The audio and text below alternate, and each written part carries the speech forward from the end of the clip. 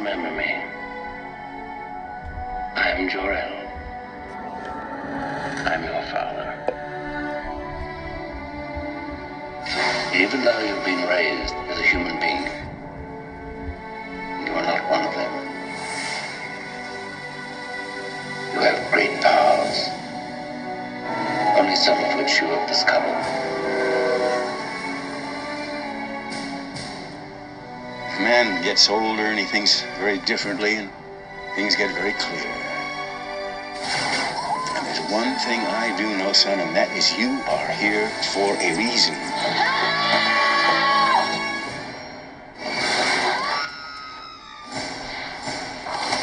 Easy, miss. I've got you. You've got me? Who's got you? We're sitting on top of the story of the century here. Who are you? A friend. You are revealed to the world, but you still must keep your secret identity. Why? Your enemies will discover the only way to hurt you by hurting the people you care for. I don't know who you are. Just a friend from another star.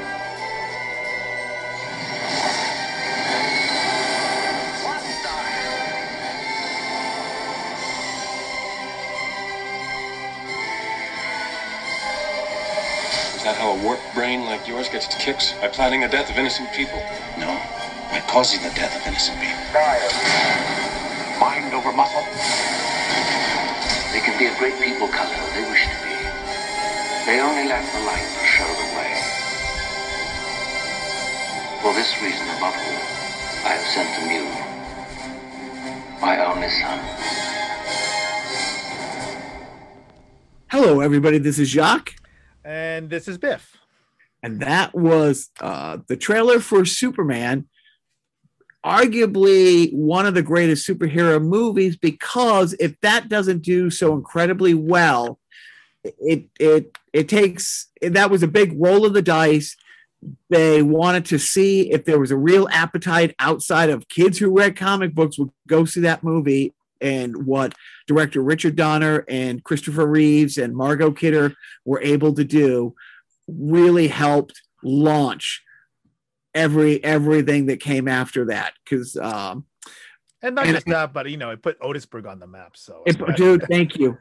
It will always hit home for Biff and I. And I mentioned that because this is my tribute sideshow to the great director Richard Donner, who Biff is going to pretty much be in the back seat of. Is that safe to say? Or back seat? It's like more like the back of the the theater, audience theater kind of thing, right? So that's really sure.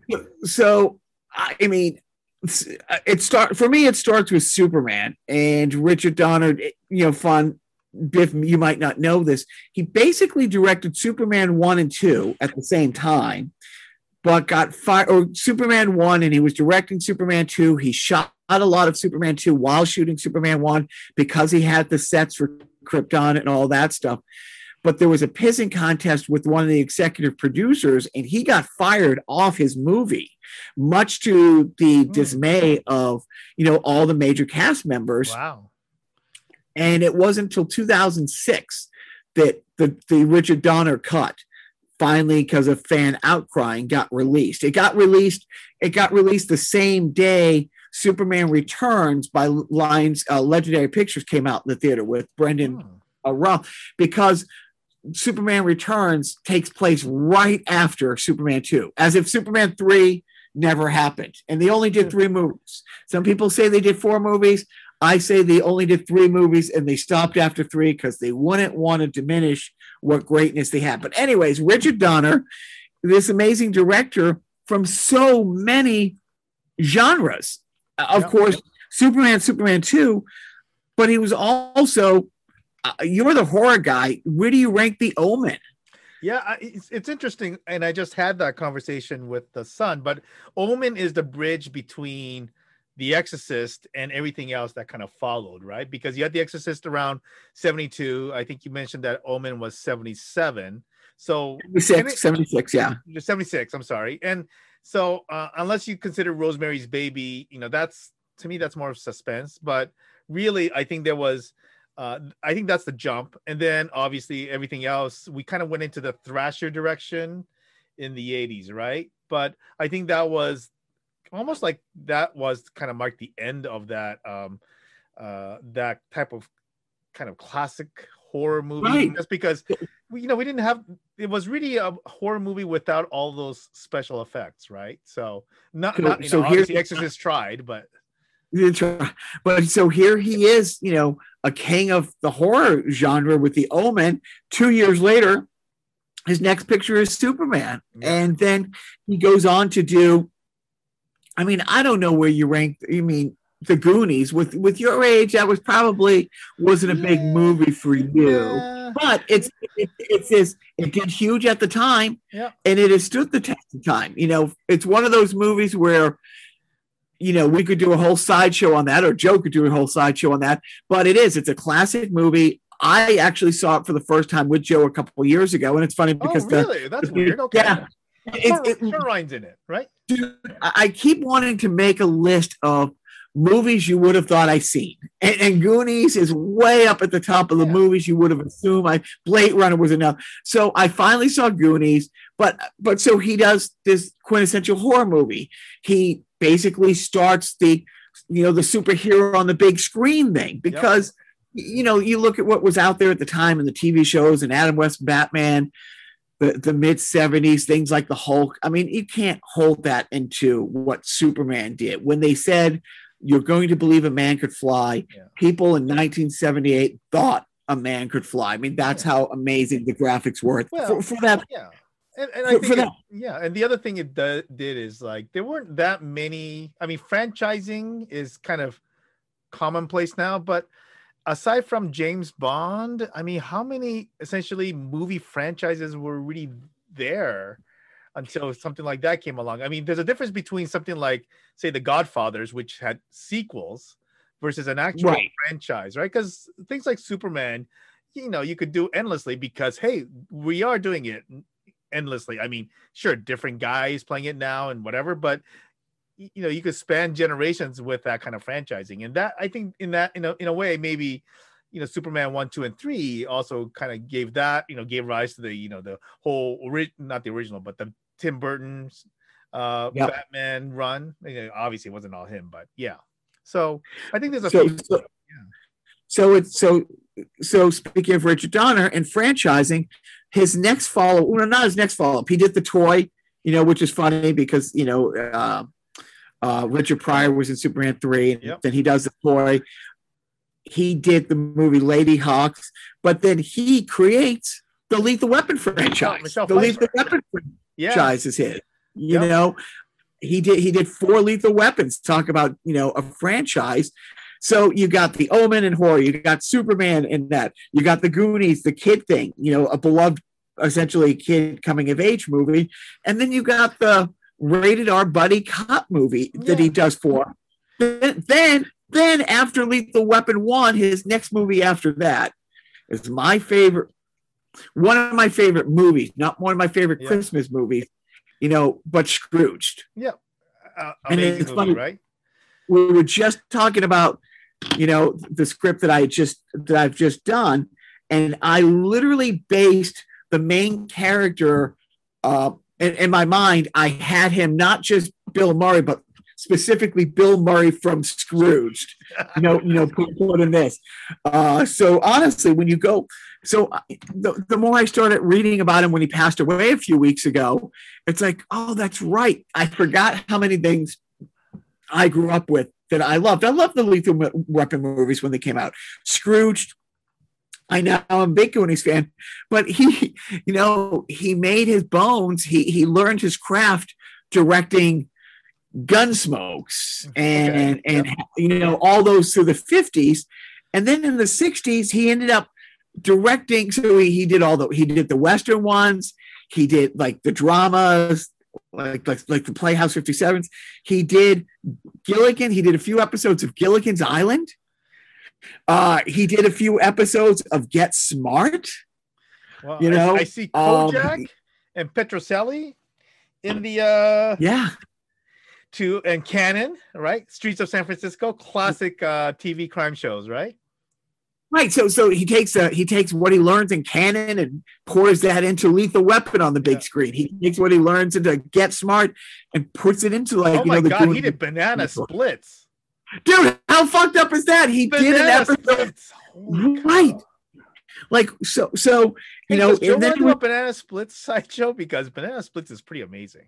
it is. Well, let's put a pin in that because we'll talk about what the Five Nights at Freddy's people have ended up doing with Banana Splits. But the fact that he ended up also directing some Tales from the Crypt episodes. And then I'm like, I didn't remember, and I should have maybe remembered, he helped launch the X-Men stuff. Oh, okay. You know, the X-Men. Well, what's interesting is when I was reading about that, it's like, oh shit, he was a producer on a on some X-Men stuff that his wife was executive producer on. Oh, okay. His wife, on her own right, you know, I don't know if you ever saw the movie Dave that I love. The presidential lookalike who has to go in for the president. Kevin, what's his face? Kevin. Oh, you're gonna kill me with this. The one that's married to Phoebe Cates. But yes. Yeah. So she she does that. She did Free Willy. She did Pretty in Pink. She did one of management's favorite movies. Have you ever seen the Martin Short movie Three Fugitives? It's Martin Short and why am I blanking on his name? He was in 48 Hours with Richard with Eddie Murphy, the other guy. Nick Nolte. Nick Nolte and Martin Short did this movie called Three Fugitives. It's one of her favorites. Wait, Martin Short did Three Fugitives and Three Amigos. Is that what you're telling me? Right. Yes. Okay. Yes. But you know, so this husband and wife team. I went down the list. You know, she did Semi-Pro, the basketball, hijinks movie. Also was a producer on Deadpool. So I'm surprised that, when I said, hey, let's do a Richard Donner thing, I would have thought because of things like, maybe The Omen or The Weapon, you would have. I'm not a movie. You would have. Yeah. These aren't old hockey players, Jacques. But it again, as I was reading the bios and remembering, I knew he did many of these movies, but it wasn't until I sit down and start like putting down the things I wanted to discuss. It's like, wait a minute. He launched this genre. He helped launch that genre. His wife was a big part of different, genres. But I will tell you, I did not know the Gilligan's Island, the Banana Splits, the Get Smart stuff. I just knew the whole Superman thing in the saga with Superman 2. And he essentially shot 75+% of the movie when they threw him off the movie. And they didn't credit him. That became a big legal thing, became a buyout thing. Oh my goodness! But people knew for years. They're like, "Hey, is there really?" And I don't know if it was a non-disclosure because he never really talked about it publicly. But there was rumored that there was this very, very long scene on Krypton. With Jor-El, played by. Marlon Brando played Jor-El, and would it ever see the light of day? And it did. It sat in a vault for 30 years before, 20+ years before it finally saw the light of day. And thank God it did. It's great. It's most director's cuts are better than the movie because you're getting the one guy's vision. Not the one guy's vision and then the team of people at the studio. Trying to sell the product, right? Yeah. It's like, oh, we got to cut this because it goes through a sales process, right? So it kind of that happens, right? So. And did you see the Lady Hawk or the toy? Do you remember the toy? I saw the toy, but that was a long time ago, and it's been a while since I've seen it. I think really come out before or after the tour? Brewster's Millions. I thought it was before, but I might be wrong. I think so. But his wife had passed away a couple years ago, and so and you just look at the body of work and like the crossover. But I didn't. I was I Scrooge is another one. It's like, yeah, that's right. I knew he did Scrooge, but I forgot that I knew he did Scrooged. So again, we don't have these tights and capes and masks genre as we know it now. Without that, we don't have, the whole, the Lethal Weapon thing, the Omen. I mean, he and every retrospective that I saw or heard, this guy was active for 50 years, and you've never heard bullshit. You know what I mean? He wasn't a scumbag at the time if there were scumbags. Right. And by this point, you would have heard it. You know what I mean? Over the last 3 or 4 years, you would have heard it. Like, yeah, sure, he did all this, but I heard he was a little handsy on, Margot Kidder, or, in Lethal Weapon, he kind of was, this or that. Yeah. So it seems like he was a decent guy, but I don't know. And I think it's kind of interesting that when you go back to those two franchises, right? Because I think that even though it's rarely named, I think Superman 2 is one of those movies that are arguably better than the original. Like I personally preferred Superman 2 over 1. And I think I could say the same for Lethal Weapon. Like I think Lethal Weapon 2 I enjoy more than Lethal Weapon 1. So it's funny because I agree too.